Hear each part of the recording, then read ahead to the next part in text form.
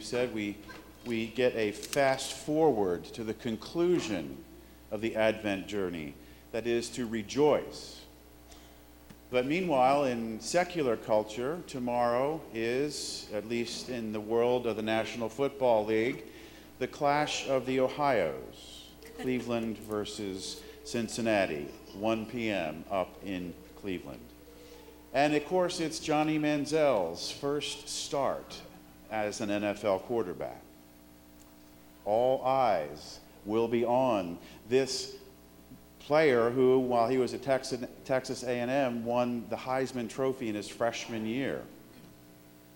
And so the speculation is, what will this first inaugural game of Johnny Manziel show about the rest of his career? Will he have a rushing touchdown? Will he have a passing touchdown? Tomorrow's game, good, bad, indifferent, will be a prelude to what happens next in his career. Why would I mention that here? Because, my friends, in the readings we have for this third Sunday of Advent, we have a spiritual analogy to an inaugural. Because this reading that we just heard proclaimed here at this Mass was Jesus' first homily ever recorded. Think about that. Why did Jesus choose this particular text from the book of Isaiah? Why did he not pick another text? Because this Bible passage, in Jesus' mind, summed up everything that was about to happen in his public ministry. And so, my friends, we should look at this passage very prayerfully and very carefully. Again, the Spirit of the Lord God is upon me, because the Lord has anointed me. He has sent me to bring glad tidings to the poor, to heal the brokenhearted. Right there, we have a code of the inner logic of Jesus' decision to use this passage. The Spirit of the Lord, he said, was upon him. Remember what the word spirit means in the Old Testament spirituality. It's from the book of Genesis. The Spirit of the Lord brooded over creation. The Spirit of the Lord hovered over the waters. And again, throughout the Scriptures, we see that through the Spirit, the Ruach in the Old language, God creates. God originates. God brings things out of nothing into reality. Jesus chose this text to say that now he claims that same creative capacity for himself.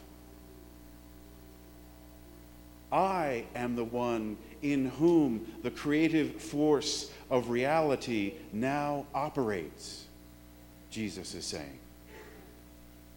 Not in a religion, not in a book, not in a theology or a morality, but in me, he says. Jesus is about to remake reality. He becomes, the Scriptures say later, the new creation. And then fast forwarding to the end of Advent, we see again this word, the Spirit. Jesus breathes that same creative Spirit of God upon whom? Upon his disciples. And says, receive the Holy Spirit. So he now is giving that same creative capacity through the disciples to us. We too incarnate that principle of being co-creators with God. We have the Ruach of God within us. And then what does Jesus say in this, his inaugural homily? He says three things. First, he has sent me to bring good news to the lowly, the poor, the sick, all those who are under the power of some oppression. And recall that in the vision of Jesus, his whole message is summarized in this phrase, the good news. But this too is a code for us, because it is a word play in the scriptures. The good news, in the writer's mind, was speaking to a secular culture that used good news, the euangelion, that we've heard taught here so often from Father James and Father Jan. The euangelion was a political pronouncement made by often military rulers, the good news of a victory in battle. So we have secular records saying the euangelion of Caesar Augustus in his victory in the East. But in this homily, Jesus says that his good news announces that there is a power greater than political reality or military reality. There is a new power afoot in the world through Jesus, in Jesus. And we see in his ministry that he will swallow up all the hate and violence and oppression that merely earthly powers can deal out.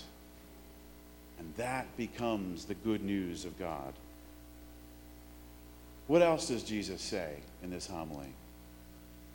He has come, he says, to heal the brokenhearted. What is the heart, spiritually speaking? We remember again, it is a spiritual code. To the writers of the scriptures, the heart represents the center of the human person, the intersection of thought and feeling. Which is why here at Mass, in a few moments, Father James will say, we do not lift up our minds. We do not lift up our energy. No, we lift up our hearts to the Lord. And Jesus then goes to, in his homily, the focus on hearts that are broken. Why would he do that? Because when the Lord is not the center of your life, Jesus is saying, your heart will be broken in its quest to fill its center with false gods. Which is why St. Augustine taught that our hearts are restless, O Lord, until they rest in you. Jesus is saying in this homily, apart from God, your heart will wander. It will follow impulse after impulse, this teacher, that teacher, this self-improvement scheme. Your heart will be divided, splintered, and then it will be broken in that search for the true God. And so what does Jesus do? He is the healer. In the old language, the word for Savior literally means soter, to heal. Jesus heals hearts that are broken by dead-end searches for false gods. How does he do this? By coming into our hearts and giving them a unified vision and purpose for life. And so when we invite Christ to live in our hearts, he mends our hearts. And we translate all this into a spiritual dimension. When Jesus says that he came to announce the freedom from captivity. He has come to announce release for prisoners, he says, in the third point of his homily. It's hard for us to relate to captivity as moderns, but not in the time of Jesus. His own people, we remember, were colonized. They were occupied by the Roman Empire. What would it mean to have your freedom stolen?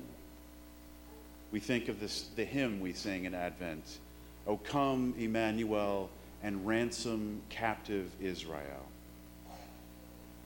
This is to show us what it feels like to be a sinner, to be captive to an alien power. This is what Paul says in Romans, the good which I should do, I do not do. And the evil I should not do, I do. There is a war going on inside all of us as human beings. Envy, pride, anger, avarice, lust, all of these things are like addictions that have us in their grip. And Jesus says, I have come to proclaim liberty to the captives, to free us from these sinful obsessions. How does he do it in this homily? By giving a mission. The Bible is all about mission, not maintenance. Jesus wants to take us out of our self-centered, self-referential, as the Holy Father calls it, captivity to ourselves. He says, I have a mission for you as my co-creators, to take the spirit of liberation to others, my message of hope and forgiveness to others, so you can heal others' broken hearts as I have healed yours. And filled up with that mission, we know, as John the Baptist in the gospel today knew, where his heart was rightly centered. 3 times they asked him, who are you? Are you the Messiah? Are you Elijah? Are you the prophet? Each time he has the grace and clarity to answer no, because he knew his mission. I am the voice of one crying out in the wilderness, he says. I have a mission to announce Jesus Christ because he was grasped by Jesus and his mission. So in this coming week, my friends, I would encourage you not just to watch Johnny Manziel tomorrow afternoon, but to meditate on Isaiah 61, Jesus' inaugural homily, who he was, how he liberates us. That is the spirit of Advent, how we can recall our deliverance from our own self-centeredness, our own captivity. In the name of the Father, Son, and Holy Spirit.